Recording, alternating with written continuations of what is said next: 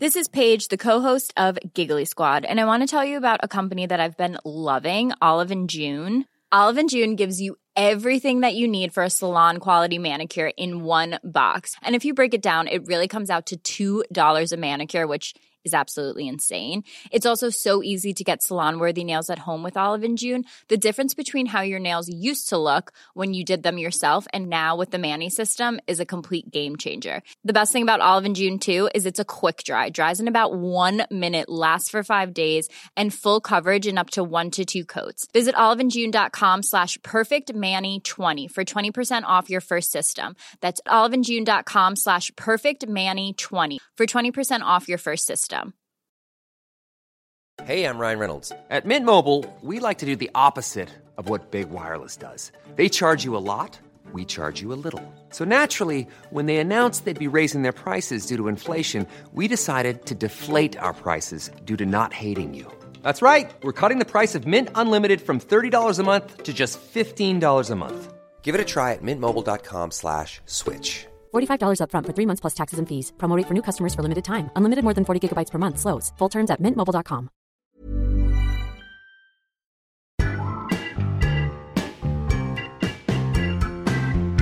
Hello. Welcome to episode 4 of Rugby Jubbly. Rugby Jubbly, where later on we'll be talking to author David Brayley, who's co-written a rugby book for children with ex-Wales international James Hook.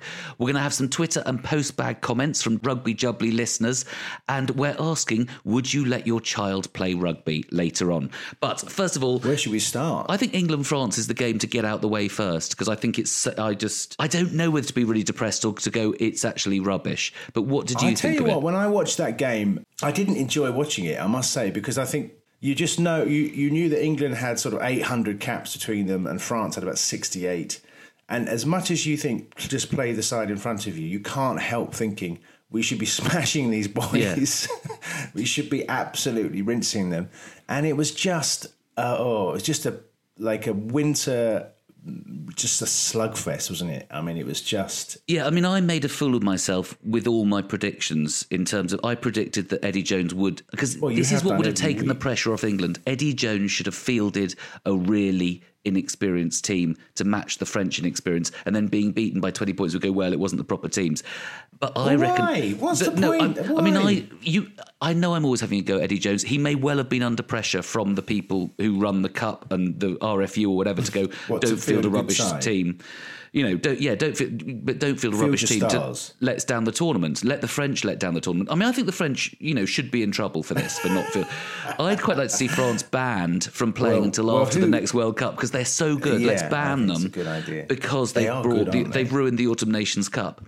But they are good. They are good. Well, they are very good, but also you've got nothing to lose. Even players who are like second and third string French players are going to be very good. England would turn out a pretty good second and third string team of players who've got nothing to lose going, say it was the opposite way around.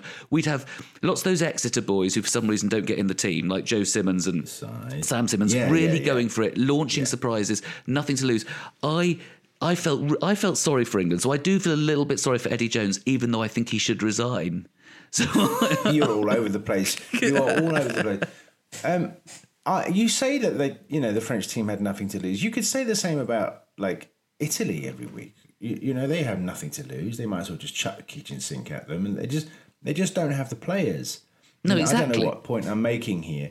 France, I don't know, man. I don't know what happened on Saturday. We came up against, and this will tie into what I was saying the last couple of weeks, we came up against a really, really tough defence as put together by Sean Edwards. But also... the man you think France doesn't need... The man you think is unrequired in international rugby has done an absolute number on England there. Yeah, but do you know what? This is exactly what you... So I don't want to... We keep bringing up the same subject because it is... I know I won't change my viewpoint on it. I've been listening to other pods on it, and people talk about... And they do talk about how he gets in players' faces. He makes people... He's psychological. Attitude. But that's my whole point, that actually he's not bringing any clever... new way of defending. It's literally all attitude. And I'm saying that could be done by you and me. It's a simple game. You and me could, if we got the psychology. Get a therapist instead of a defence coach.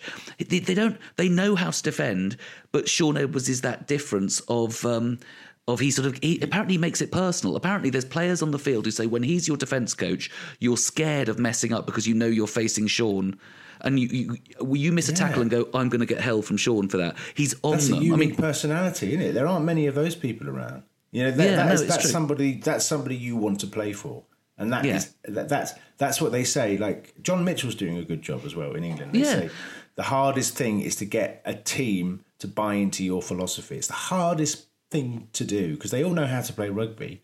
Yeah. And why do they listen? Why should they listen to you instead of that person? And you have to prove to them why they should listen to you. So it's worth its weight in gold. But do you think like England coughed up a couple of chances, did they? Like Watson should have scored in the corner. That was really worrying that they couldn't convert. Because how come Exeter seem to be able to always score when they're right by the line, but England can't? Do you know what I mean? Well, there's that as well, yeah. I mean, Genji couldn't get out, and none of them could get out. I mean, that's the defence, a motivated defence. But that one time where we put a piece together in the backs and it got flung out to... I mean, it was a perfect pass when George Ford flung out to Anthony Watson and he couldn't... you can't help but think if it was Johnny May, it would have gone over. I don't know. I mean, do you know what I noticed about the way... And I love Elliot Daly. I think he's a really, really good player, but a lot of players did this. And Johnny May, though, did it a couple of times as well, is when the ball was kicked long and they were running at the front, there was part of me going, go wide, go... They ran back into their forwards. They ran back into, into the congestion where they had support. They're so worried about losing the ball. Do they? That is the sort of number one crime in international No one rugby. takes that chance though, and that's what makes, that's what makes it so boring when they do decide not to kick. They're just running straight back into the forwards for support, and it does. I think and the it game's means in a bit of a state at the moment, isn't it? The international game. It's in one of those dodgy cycles. There was some very funny Twitter abuse about this game because the referee. I thought Billy Vunipola did knock it on. I saw that live. I went, "That's a knock on." When England didn't see that. Well, I had my eyes closed. It was in the passage of play before we scored the try, and so the referee got loads and loads of abuse. And to say the truth, it was loads of Welsh people and Scottish people and Irish people. French people is fine, but I think when we play France, can we get a break from the abuse that we get from the Scots, the Welsh and the Irish? Because they do jump on anyone who's playing England, any ref. They sit there watching, desperate for our failure, and just stop it. Go away and watch your own game. France and Italy is think about what you're doing. No, but France and Italy is a place where England fans can go to get away from being the sort of terminally hated. Anyway, that's my little chippy point. But no one hates Italy, do they? Nobody no one hates a country that's rubbish at something. There's no rivalry with Italy. It's like oh, it's Italy, lovely. We can go and play Italy now. Exactly. No one goes, the bloody Italians. I would really enjoy losing to Italy because I think that would be fun. We've not lost to it. We're the one team that hasn't. I think it would be. I think the novelty would be interesting, but I think I'd feel desperately sad. But no, I just think it's. I don't know. I've told you. I'm sure I've said this on the pod. It's my little party. It's one of those comments that I've made to everybody. Going, my dream season is England beating everybody and then losing to Italy, to be a little bit crazy and a little bit mad. Anyway, can I just read out some of the French comments on because it is like something from Monty Python and the Holy Grail. You don't deserve that win, and your play is so ugly. Respect. This is because the England rugby put a tweet out going. Some of them are quite good looking. But they were talking about it's all about respect at the end, and they're showing the players hugging and shaking hands at the end of the match. And this is some of the responses to them going. It's all about respect. Respect. When win by this cheat, recognise it. Then we can say you win. Otherwise, you will be a thief, and shame on you. That's what, if you respect the other, if toi respect the game, if toi respect rugby, denounce the referee. I like that. Let's call referee referee.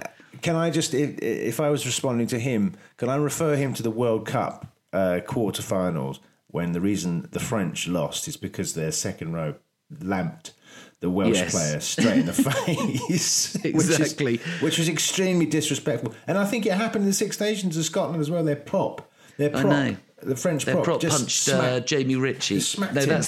There's no respect there. But this whole thing where they talk about respect, some goes, fuck you, is that respectable enough? I think they're really good. That's good. I like him. He's had a few drinks, hasn't he? It's a scandal. England team play very bad. They win thanks to referee. It's a shame. Cheaters. Bravo la France. I enjoyed the abuse about that, and I think that was great. France made it that not as special as if they'd had the main team there, even then, because we're still guessing about, I suppose this team played this way. England may well have been that tense because they thought, we should be winning by 20 points. So maybe that made them like that. Yeah. So France, I'm still blaming France, and they should be banned from World Rugby for 4 years until we can play the World Cup in their country, but they're not allowed to play in it. But they're not allowed to that's play my. in it. I'm deliberately saying outrageous things to get attention. I know. Sorry. I know. Clickbait, they call this. But having said that, the crowd were a bit disgraceful because the French kicker got booed and there's only 2,000 people in. So they let in the wankers. I know there were people from the NHS and we love them. But if that was NHS people, we shouldn't be applauding them anymore. Or maybe they just weren't really rugby fans, but you don't... I think they could. I think the NHS can boo the French kickers if they want. They've been through enough. They could do that. They could do what they want. If you've had a hard shift, you go and boo a French kicker if you want to. That's absolutely. Very sorry. Go and do what you like. That would be that's actually That's a very good point. Then if you please do send us an email or Twitter. They've earned the right to boo the French. Should we quickly do the other games as well, or do you want to? Because I listened to Ireland, Scotland on the radio. Can I tell you my prediction for this game? So the final score was 31-16 to Ireland. My prediction, astonishing, my predictions, 25-22 to Scotland. Yeah, so, you always go for the underdog, Hal. No. But I think because the England France game. Scotland? I don't know if this means anything. I gave Ireland 9 points too few, and Scotland 9 points too many. That's interesting. Spooky. That's so it maybe means something. Anyway, I just worked. It probably does. It means you were 9 points out on both sides. Exactly. That's what it means. Scotland were in control for the first half. Virtually, Scotland played really well first half, and towards the end of the first half, I think was when they got Duncan Taylor got yellow carded. They were 9-3 up at one point. They were playing very solidly. Duncan Taylor, is done for a deliberate knock on. He gets sent off, and they it shifted the whole momentum. You know, the whole way a game shifts in momentum. Yeah, and that's what happened with Scotland. They totally.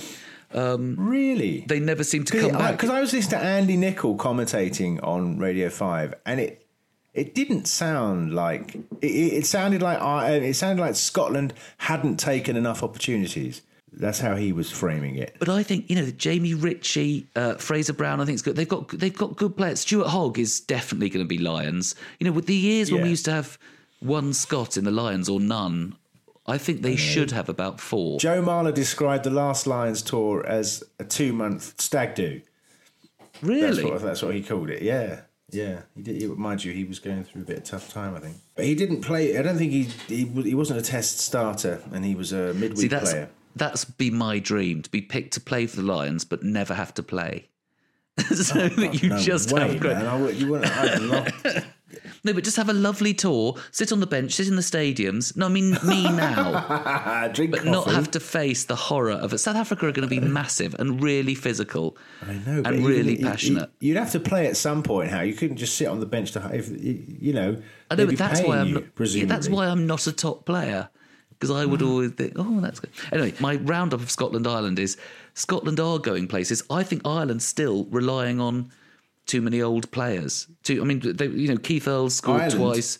Ireland. Yeah, Earls has been around. He was on the 2009 Lions tour. Keith Earls. I think he's about 33. There was a moment, his first try, which was a little kick. It was lovely. Nobody seems to make a fuss about it. Sexton did this lovely little kick to the corner. They already had the penalty, but he did this little kick. It's sort of dummy. He sent it the wrong way because he did a kick back against where the way play was going. And Earls jumped on it and managed to score. And that might be, it was an exciting moment where I went, that unlocked a really tough defence. That's the way, it was just the way. Yeah. Can we quickly do Wales-Italy? Because I don't want to show off here. Okay? Oh, did you would be laughing at my score? Predictions. We've been laughing at my predictions. No, I made a half-time prediction. Let me set the scene. 14-13, Wales are down to 14 men with Josh Adams off for a sin bin. And so Wales are down to 14 men, 14-13 to them.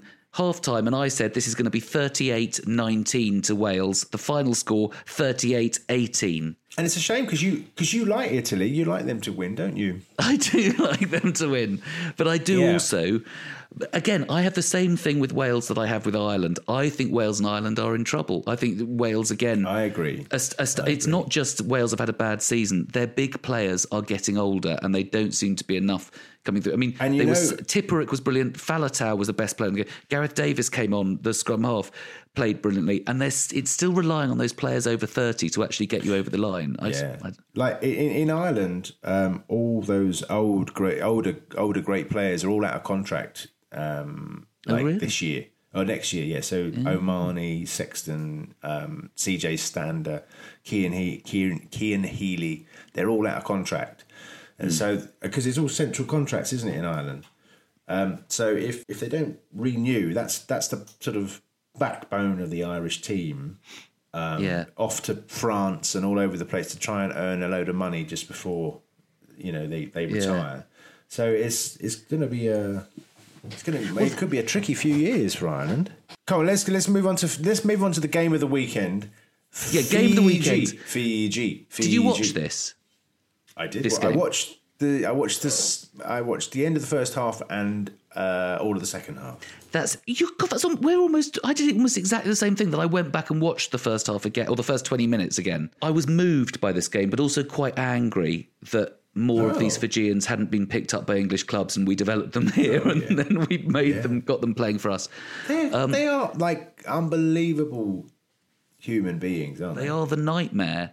The Fijian build is almost the perfect build for rugby because it's the one you look at and go, oh, it's a big guy and he's got long legs and he runs. And they're so fast. It's so far. And the offloads. And they hadn't played for 424 days. And they had all the COVID stuff going on. And it's like playing at age level, going, that team's not under 14s, when you turn up. Exactly. When you're playing when you come out onto the pitch and you see the other side and they're all huge and you think, oh my God. And it's that winger guy. It was so scary when that happened, wasn't it? There were some good tackles going in. I mean, from the Georgians, like the little scrum half tackling props and second rows. I mean, real brave stuff. And you just think, oh my God, you poor sod. Exactly. And they did smashed. They did do well. It was only, what was it? Was the final score 38-24? So they did get taken apart, Georgia, but they did come back. They did score some tries. They got good back row, I think. I think that's partly because Fiji hadn't played for 2 months.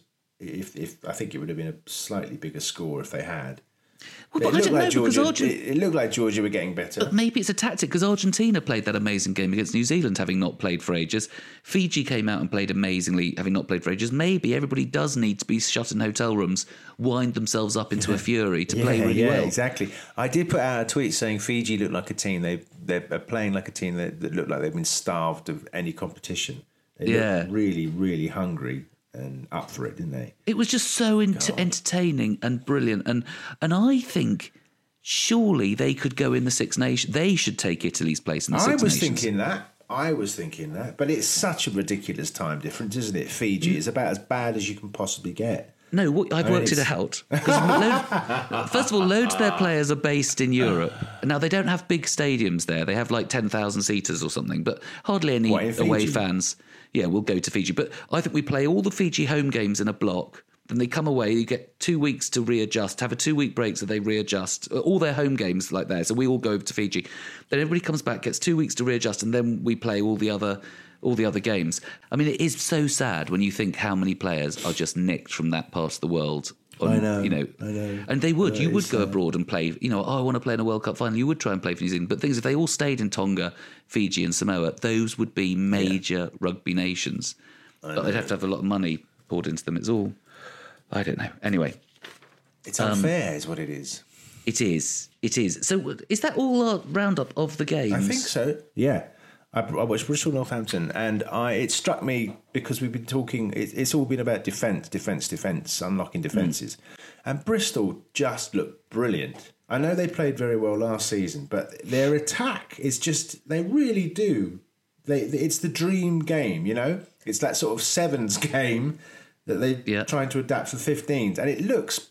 I really, really hope for the good of rugby that Bristol have another cracking season and, you know, they finish top 4, because it's such a brilliant advert for the game. They're just flinging it wide and running it wide and having a go from everywhere.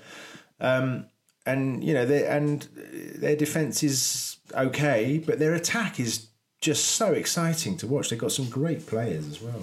Really good side. And some of their players are away with England. If I can mention, well, Kyle Sinclair's away, isn't he? But also Ben Earl and Max Malins from Sarries are spending a season at Bristol. And Max Malins is... He's good. Well, he came on for a bit, didn't he, that England-France game? You only saw him for a bit. I think he looks really good. Well, I saw him when he was really young. Well, still in the academy, I think, and he played a game for Sarries. And he improved so quickly. At first I went, oh God, that guy's a bit of a liability. And then suddenly he was coming on, and then he was playing against Sarries where you went, oh, he's really, really good. And he's so exciting. He really is a guy that can juke past players and can break defences. Anthony Watson a really good run for his money now. I will be going to Sarries on Saturday and giving you a roundup on the new players. Oh yeah, you are. Well, it's the same ground, different name. Can we quickly cover one thing though? Argentina, Australia. Very quickly. Australia, Argentina. It was another draw, 16-all. I didn't see that. I didn't see the game. Reece Hodge, the Australian, missed lots of kicks, but They dropped these 3 forwards for racism and Pablo Matera, and then they reinstated them because they said, it was immaturity. And I was being very, what have we done? What's he done terribly? Thinking it was some minor thing. Was it racist? Was it not? It's just blatant, horrible racism from years back, from Pablo Matera. But then they lost 38-0 to New Zealand and thought, maybe we need to reinstate them. That sounds awful. But I do think there's a point here about the Argentinian authorities not clamping down on this. There is a sort of attitude from some people in sport that you do something awful, and if you're a great important player like Pablo Matera, like Suarez at Liverpool, when everybody defended him for being a racist, and a vampire when he used to bite players, the big, I don't want to make this big, I'm talking about football now, I suppose, but that thing when we take footballers and if they do something horrific or they've got massive, they beat their wives or whatever, and people know lots of players who have done this, and they get sort of forgiven and they're troubled because they're great at their sport, rather than going, that's outrageous, you're a failure as a human being, you're appalling. Because there's some old managers that have been unsavoury, said some unsavoury things, and they've just been jettisoned from the game. But if you're a young player and you're worth a lot of money to somebody, you're rehabilitated or you're forgiven. I think it's, I think it's the same in any sport, isn't it?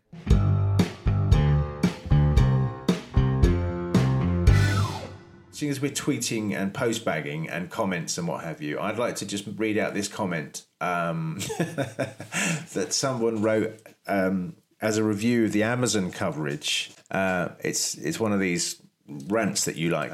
16 million to nick the coverage from the experienced broadcasters. Worthless. Please don't get any more coverage, as you have taken us back 20 years. You can't record, you can't watch from the start, you can't play it anyway other than live on a Samsung TV. You really are appalling at displaying live international rugby matches. Get your technology right. I will rely on the highlights on terrestrial broadcasting in future. At least I can watch that at my leisure from a comfortable seat in my living room rather than the office chair in the study. I should expect no more from a yank company that wants to dominate the world. Amazon covers the rugby, yes, in brown, smelly stuff so that you can't enjoy it properly other than live. You stink as bad as your rugby coverage. Do you think you got value for money? Because you are not delivering it to your paying customers. I mean, he's furious, isn't he? I like people who have that sort of certainty in their anger. Do you know what I mean? Because I find I want to be angry, and then I check myself and go, but maybe I'm being an idiot. I love the little details. Like, I can't watch it in the living room. I have to watch it in the seat in the study. Yes. We digressed. We've got to go back to tweets about last... people, which country would you play for to try and get international caps? Thing is, someone said Malaysia. They've got loads of clubs. Malaysia's not bad. It's actually hard to find a country that's truly rubbish. How many I looked clubs up do Malta. they have in Malaysia? 300. Somebody said Malaysia. So someone's gone...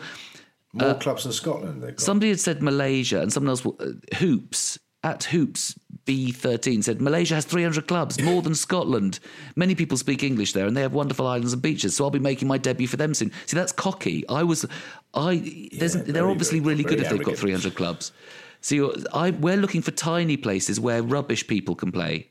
You said, somebody said Calvin Cochran. Liechtenstein, and someone said Andorra. Yes. Can I bag Andorra, country? What's this? Cal, can I bag Andorra, country, not Samantha's mum, as they only have about 200 registered players and with a squad of, say, 30, 1 to 7 chance of getting into the team? I'm intrigued that someone's called Andorra. Yeah, exactly. Country, not Samantha's mum. Is that someone on the soap or something? Samantha's mum's called Andorra. That's a name I've not heard before. But anyway, I don't know all the names. So who said Liechtenstein?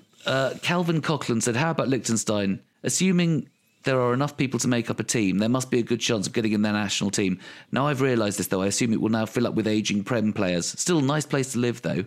I think the best place to just pick a small country that's Chad. not very good at rugby, and you'll have a chance of playing. So I'm thinking Wales. No, but that no, we've got to stop. Got to stop picking on Wales. Oh, I don't suppose you'll get any comeback for that message. If you want to get in touch with us to ask us any questions, make comments, etc., you can email us at rugbyjubbly@dltentertainment.com or go to Twitter and you'll find us at Jubbly Rugby or Instagram at Rugby Jubbly Podcast. Do get in touch and let us know your thoughts and we'll read it out and discuss anything that we think is salient. I'm Sandra, and I'm just the professional your small business was looking for. But you didn't hire me because you didn't use LinkedIn Jobs. LinkedIn has professionals you can't find anywhere else, including those who aren't actively looking for a new job, but might be open to the perfect role, like me. In a given month, over 70% of LinkedIn users don't visit other leading job sites. So if you're not looking on LinkedIn, you'll miss out on great candidates like Sandra. Start hiring professionals like a professional. Post your free job on linkedin.com/people today. Wow. Nice. Yeah. What you're hearing are the sounds of people everywhere putting on Bombas socks, underwear, and T-shirts made from absurdly soft materials that feel like plush clouds. Yeah, that plush. And the best part? For every item you purchase, Bombas donates another to someone facing homelessness. Bombas. Big comfort for everyone. Go to bombas.com/ACAST and use code ACAST for 20% off your first purchase. That's bombas.com/ACAST. Code ACAST. Millions of people have lost weight with personalized plans from Noom. Like Evan, who can't stand salads and still lost 50 pounds. Salads generally for most people are the easy button, right? For me, that wasn't an option. I never really was a salad guy. That's just not who I am. But Noom worked for me. Get your personalized plan today at Noom.com. Real Noom user compensated to provide their story. In 4 weeks, the typical Noom user can expect to lose 1 to 2 pounds per week. Individual results may vary.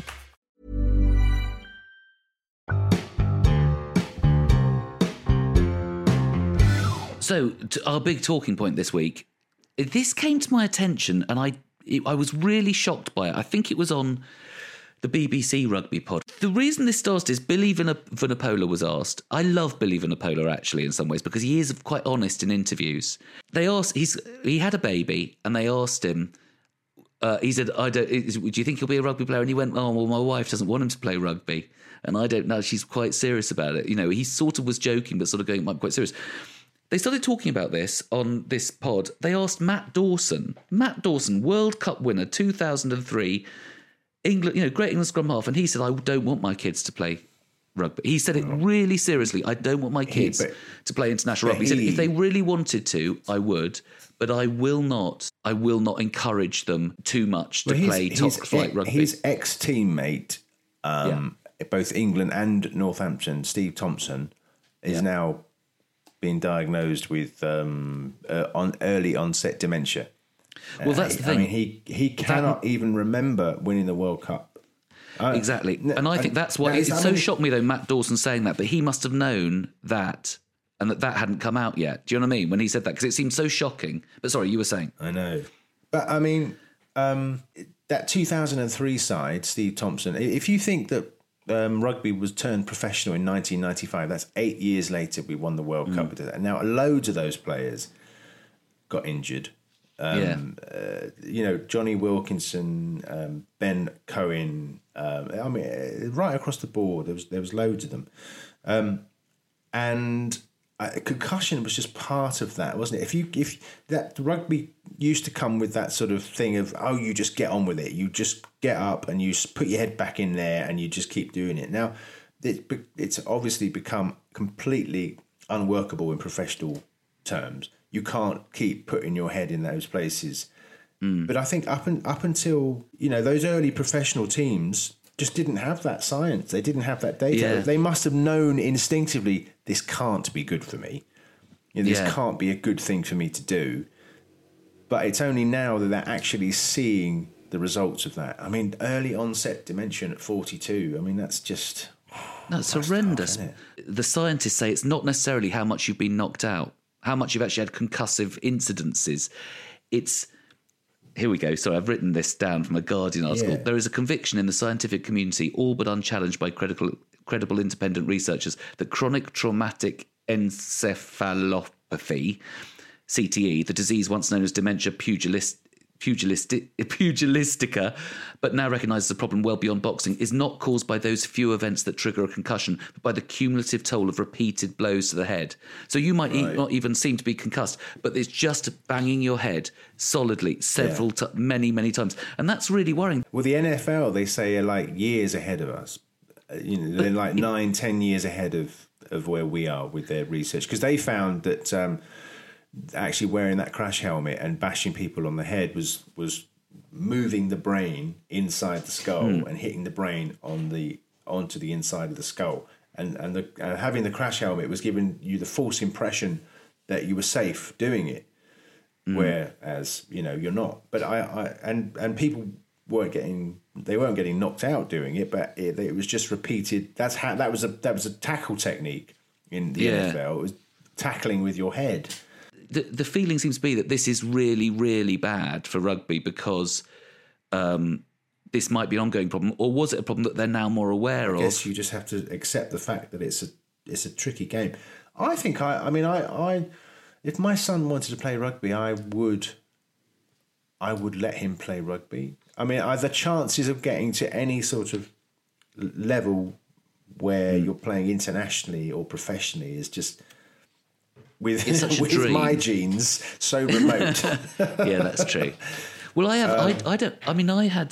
have a godson who I have watched play rugby quite a few times, and he plays quite a few times. What am I talking about? I've seen him once. That's me pretending I'm a better godfather. He lives in the Midlands. Maybe I've seen him twice. Yeah. And I've seen his dad. Anyway, but he plays at fly half, but he's really tall and big, and I think he's a back row or even maybe a lock in future. He's probably a flanker. And then I think, I don't know if, I've not spoken to his dad about this, whether I'd be less worried. If he's a fly half, you go, he's probably going to be fine.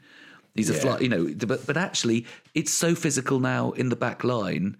Maybe there isn't a position, but and also you can't have a sport where parents go, I don't want them playing in the scrum. You can't have actually, those are the really dangerous positions. But that's always been a thing. That's always been a thing. Like, if I'd have come home and said to my mum, I've been picked at prop or hooker.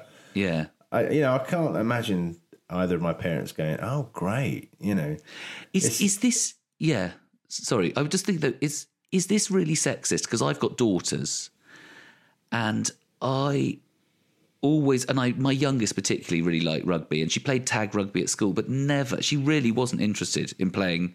They're just, weirdly, they're not very physical, tough, bruising kids with a dad like me.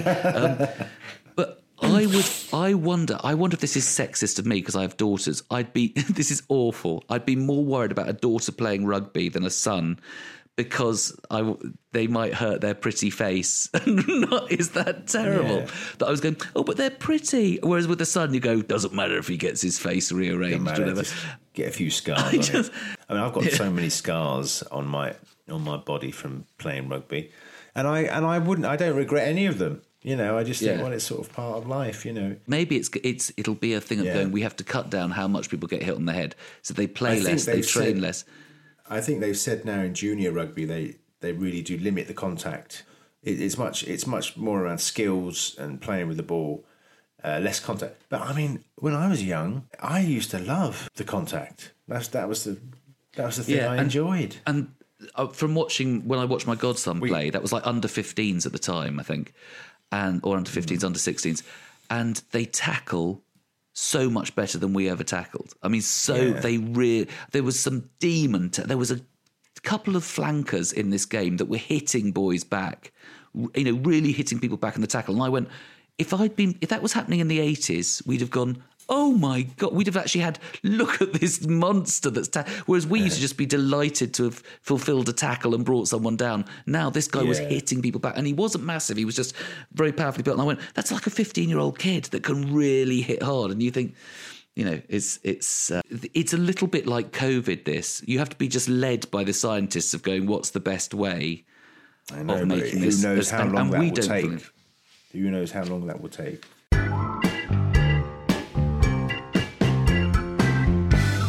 Right now, we're joined on the Rugby Jubbly podcast by author Dave Brailey, who's written a fantastic new book. It's called Chasing a Rugby Dream. He's co-written it with ex-Welsh international rugby player James Hook. I believe it's already out in paperback, and it's available in all good bookshops. Dave, are you there? I am indeed. Okay, that's great. Now, unfortunately, Dave, I'm going to have to disappear because of my technical issues I'm having. So once again, it's Dan Skinner signing off, and I'll see you all next week on Rugby Jubbly. Bye, Dan. I'll call you later for a big row over the technical problems. See you soon. Bye-bye. Cheers. Bye. Anyway, sorry, Dave. This does sound very exciting. I mean, what's the story of the book? How has it come about? Well, basically, James Hook was playing for Gloucester just before the season before he came back to the Ospreys, which goes back 3 and a bit years now. And his young lad, Harrison, was invited to a school book fair. And James just sort of said, yeah, crack on, go and get a rugby book. And there were none there. So he didn't think so much of it. He just said, oh, don't worry, I'll get home, pop on Amazon and we'll get some there. And then he realized that there weren't really many storybooks for rugby at all. There were plenty of, on tour with the British Lions and the history of rugby, that sort of thing. But there were no sort of storybooks. And so he just had this idea, really, of creating a children's book loosely based on his own sort of start of his youth career, really. Anyway, 2 years passed, he joins the Ospreys, sort of parked it at the back of his mind. And we got a broadcaster, Swansea-based broadcaster called Mal Pope, who's also a musician you might have heard of. And unbeknownst to both of us, Mal is a mutual friend.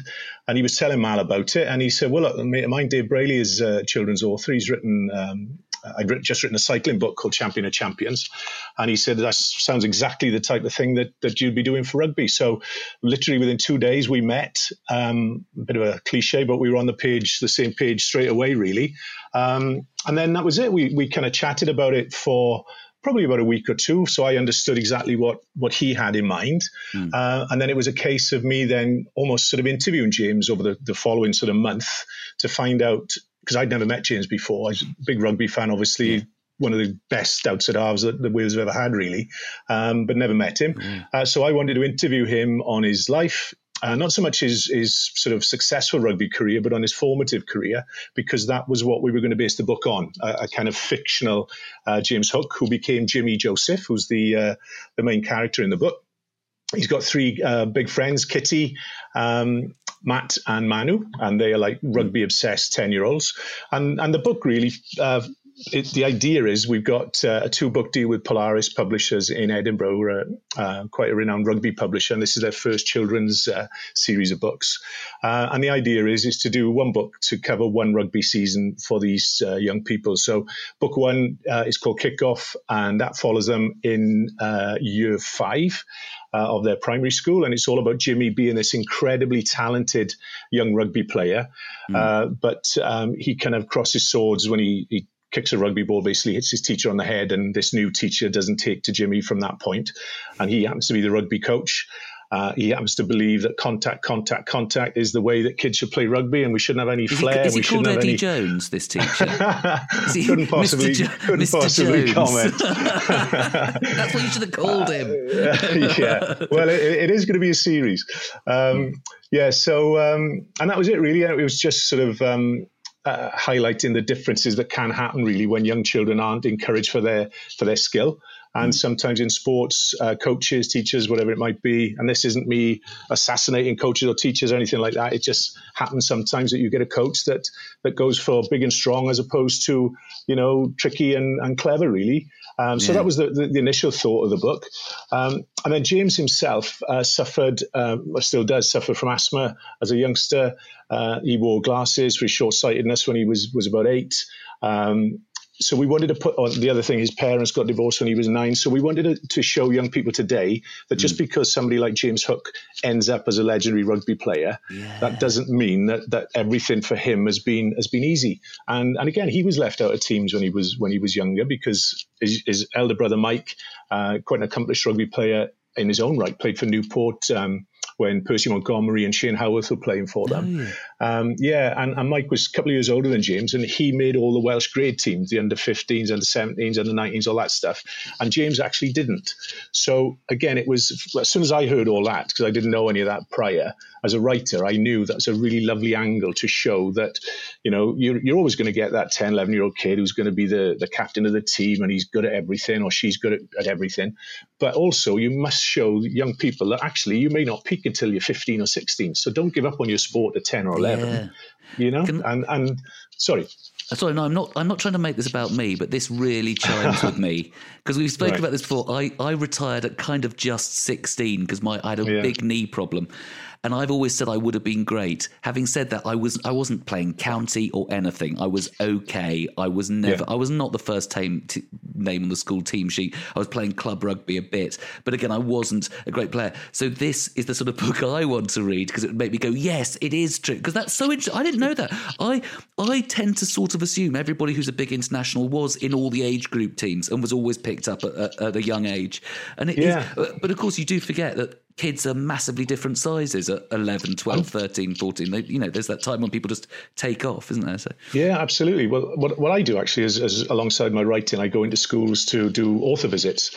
And mine are always sport-based because all my books, I've written 7 books now, a couple of autobiographies of people like Ashley Williams, the Wales football captain.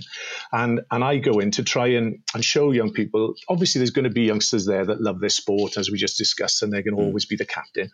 But I know myself that there are so many young people that absolutely are obsessed with sport, but for whatever reason, they've not been given the ability to go and perform. Yeah. Now, that may be a temporary thing, as we just mentioned, about being big and tall when you're a bit older or whatever, but it may just be that you're not, it's like me, I can't paint, I can't draw, I can't do anything like that, never will be able to.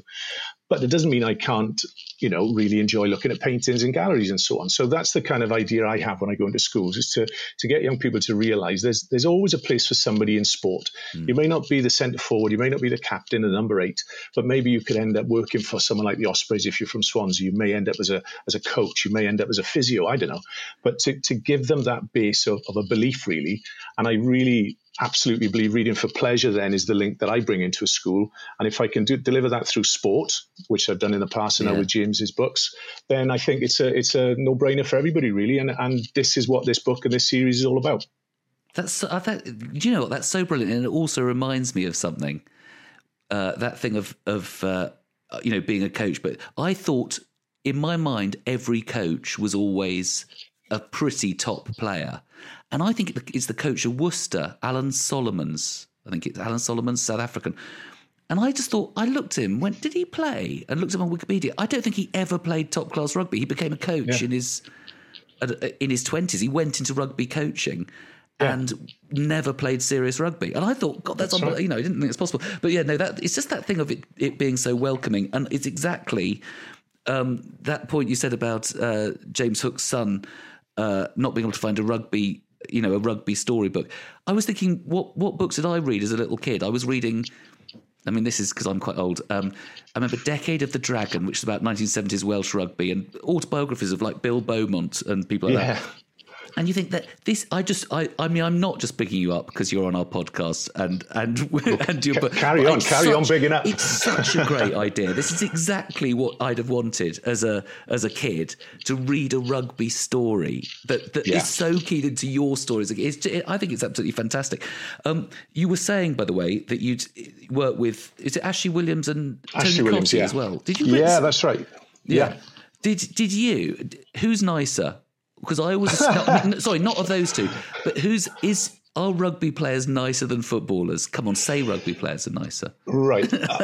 Obviously, we're going to generalise about everything. I must say, Ashley Williams is one of the nicest human beings I've ever met. He's a great guy. Do you know, you're not still going to write another book with him? So slag him off. I may do. No, but what I was going to say is my background is football, right? So I played football until I was 28 or whatever. I played rugby in school till I was about 14 and just didn't like getting hurt. So I was better at football anyway. But what I would say is that I think footballers tend to be, how can I say, more professional, if that makes sense. So this is where we're looking at things like the professional foul and rolling about and getting decisions from referees.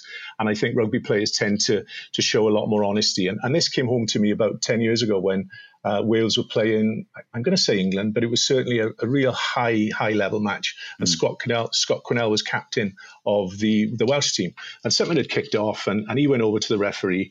And the referee turned to him and said something like, "Step away now, captain." And he said, "Oh, sorry, sir. I just want to ask, sir." And I listened to that and I thought, my God, if that was football now, which is my sport really, you'd have 15 players around that referee. You could never put the mic on because of the swearing. Yeah. So I think on field, they are completely different in their approach. But off field, I got to be honest, everyone I've met, James, honestly, he's the nicest guy you'll ever meet. He is so nice. But I just had great experiences. So across the board, they've been good, thankfully. The sweetest one I can remember, Chris Robshaw, the England captain. Yes. It's about 2014, 2015. England are playing France in a top game, and Nigel Owens is the ref, and Robshaw goes, and he's giving a penalty against England, and Robshaw goes, but they're doing this, but they're doing that, and Nigel Owens goes, Christopher. And he goes, "Sorry, sir." And what was that? Yeah, it's the funniest moment. Nigel Owens going, "Christopher." And he just... I'm always looking out for football players being horrible, but then Marcus Rashford has just become the biggest angel in the world with what he's doing. And just so, incredible. And he's so young as well. That's what people forget. He's such a young man. You know, forget he's a footballer. Yeah. How many 22, 23-year-olds would have the maturity really to do what he's doing? Well, that's the thing. When you get older and you start seeing all these players as your kids, you go, how proud must his parents be that they've created this? But he's just, all the pressure of being a footballer. And then he adds to that by putting himself in a situation where he gets abuse for being political and has to speak to politicians, all the rest. I just think he's absolutely unbelievable. What I wanted else to know is, as a very one-eyed rugby fan, is it made clear where Jimmy Joseph is growing up? No, a little short story. When we got my agent, I got an agent called David Luxton, who's one of the best sports agents really for writers. And he'd read the book because obviously as soon as I knew James and I were going ahead with it, and he loved it. And then he came back to us after about 4 or 5 months and he said, "I just can't get anyone to bite." He said, and they love the book, but they're all saying, can't it be football? Can't we make this into a football book? Which is a bit ridiculous because James Hook is rugby. So on the one hand, you kind of feel I could be a bit deflated, but James and I realised, well, we knew that was the case anyway. And then we realised, well, we could actually, in the short term anyway, corner the market here on a really realistic rugby story for young people. So David then took that to Polaris in Edinburgh with Pete Burns. And in discussion with Pete, the one thing he said was he didn't want to label the book, whether it be a Welsh book, an English book, a Scottish book. He wanted it to be a rugby book. He actually wanted it to be that a child living in Australia might read this book and they could see the rugby story, not just a Welsh rugby player or an English rugby player and so on. Obviously, if you look into it, some of the names and surnames of people, there's Welsh surnames in there and stuff. And it certainly does, if you know the area Port Talbot, you recognise Port Talbot in it. But we purposely didn't name it for that reason, really. We wanted it to be potentially a worldwide rugby book, not just a kind of parochial story, really. Is James Hook from Port Talbot as well? Yeah. Oh, everybody all the greats in the world. I toured a few years ago with Rob Brydon. You say Port Talbot, I thought it was Port Talbot. Sorry, I was very, very English about it. But you start going through who's from Port Talbot, and it's just, Rob Brydon, Anthony Hopkins, Richard Burton, Michael Sheen. I have a friend. Yeah.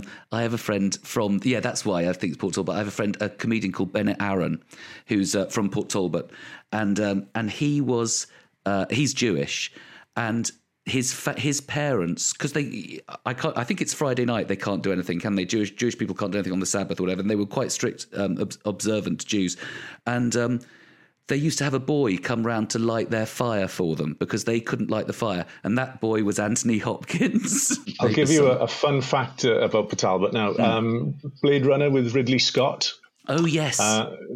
He basically, as a child, was taken to West Wales, would pass Port Talbot often at night because it would be a Friday evening. He would see the steelworks, which were then, they're massive now, but they were really big then. Yeah. And he was just obsessed with how it looked on the way to holiday, on the way back. And he basically based Blade Runner on the view of Port Talbot steelworks at night. God. There you go. Because it is a scary looking place when you're driving. I think I've only been past it on the M4. You can see it and go, whoa, that looks very industrial. It has got that. So it has. But the funny thing with James, we're doing a project at the moment with a local housing association called the Port Talbot Local Heroes, and Hopkins, Sheen, and Burton. I worked with the children on writing about them before COVID, and now James has been added to it, and we're working now from this point on for the next year. And just last week, I interviewed James for this project on his sort of feelings for coming from an industrial town, because the idea is we want to get young people to realise you can't really help from where you're born, but we've all got ideas, we've all got ambitions and inspiration and aspiration. And when James spoke about, in particular, the steelworks, because a lot of his family worked there, it was really emotional because I think they see it as a thing of pride, because it's given the town its name, it's given it obviously its wealth and its economy really. And I, as a Swansea boy, very similar, I would drive past it, be in awe of the size of it, but that would be it really. Yeah. But coming from the town, they're generally proud, which is lovely. And it's been faced with closure many times in recent years, and we just hope that never really happens, because the impact would be devastating really. Will there be a movie off the book? Are you going to end up in Hollywood? Oh man, can you imagine that? That's everybody's dream, isn't it? Yeah. Well, the funny thing is, as you know, in your life, it only takes one person, an influence, to maybe hear this podcast, just see a review, and then they get interested. And the odd thing is, and I spoke to James about this, is that, this is ridiculous what I'm about to say, but for all we know, Steven Spielberg loves rugby, right? And it would only ever come out when, in 4 years' time, the film is made, and he says, well, I could never find a kid's book about rugby.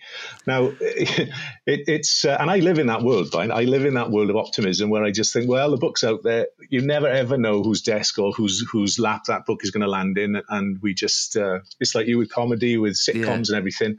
But it's just one day you hope that it's going to get to the right person and ride that wave when it comes there. I've never heard of another book like this, and I so love the idea of it. I don't know Brilliant. I know it's not aimed at 51-year-old men that were never very good at rugby, but I think it's such a brilliant idea. So thank you very much for that, Dave. That's fantastic. No, thank you. And thank you for coming on. It's been brilliant. Thank you for having me. Thank you. That's brilliant. Right, so that's about it for our fourth podcast of Rugby Jubbly, our fourth episode. If you do want to buy Dave's book, it's in all good bookshops and also at Amazon or PolarisPublishing.com. You can buy it online. It's called Chasing a Rugby Dream. James Hook and Dave Brayley have written it. So do get that. I just think it's a brilliant idea. If you also want to contact us on anything that we've talked about, you can email us at rugbyjubbly@dltentertainment.com. Tweet us at @JubblyRugby, or you can get us on Instagram at RugbyJubblyPodcast. Thank you for listening. It's goodbye from me, and Dan will also be waving goodbye, but he's technically a bit of a disaster. Goodbye.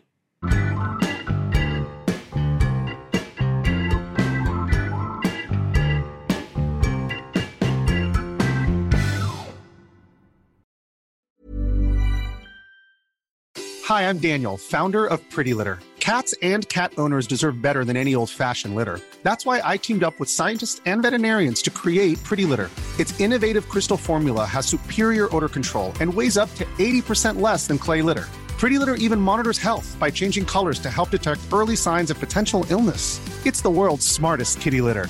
Go to prettylitter.com and use code ACAST for 20% off your first order and a free cat toy. Terms and conditions apply. See site for details. Mom deserves the best, and there's no better place to shop for Mother's Day than Whole Foods Market. They're your destination for unbeatable savings, from premium gifts to show-stopping flowers and irresistible desserts. Start by saving 33% with Prime on all body care and candles. Then get a 15-stem bunch of tulips for just $9.99 each with Prime. Round out Mom's menu with festive rosé, irresistible berry chantilly cake, and more special treats. Come celebrate Mother's Day at Whole Foods Market. Imagine the softest sheets you've ever felt. Now imagine them getting even softer over time. That's what you'll feel with Boll & Branch's organic cotton sheets. In a recent customer survey, 96% replied that Boll & Branch sheets get softer with every wash. Start getting your best night's sleep in these sheets that get softer and softer for years to come. Try their sheets with a 30-night guarantee. Plus, get 15% off your first order at bollandbranch.com. Code BUTTERY. Exclusions apply. See site for details.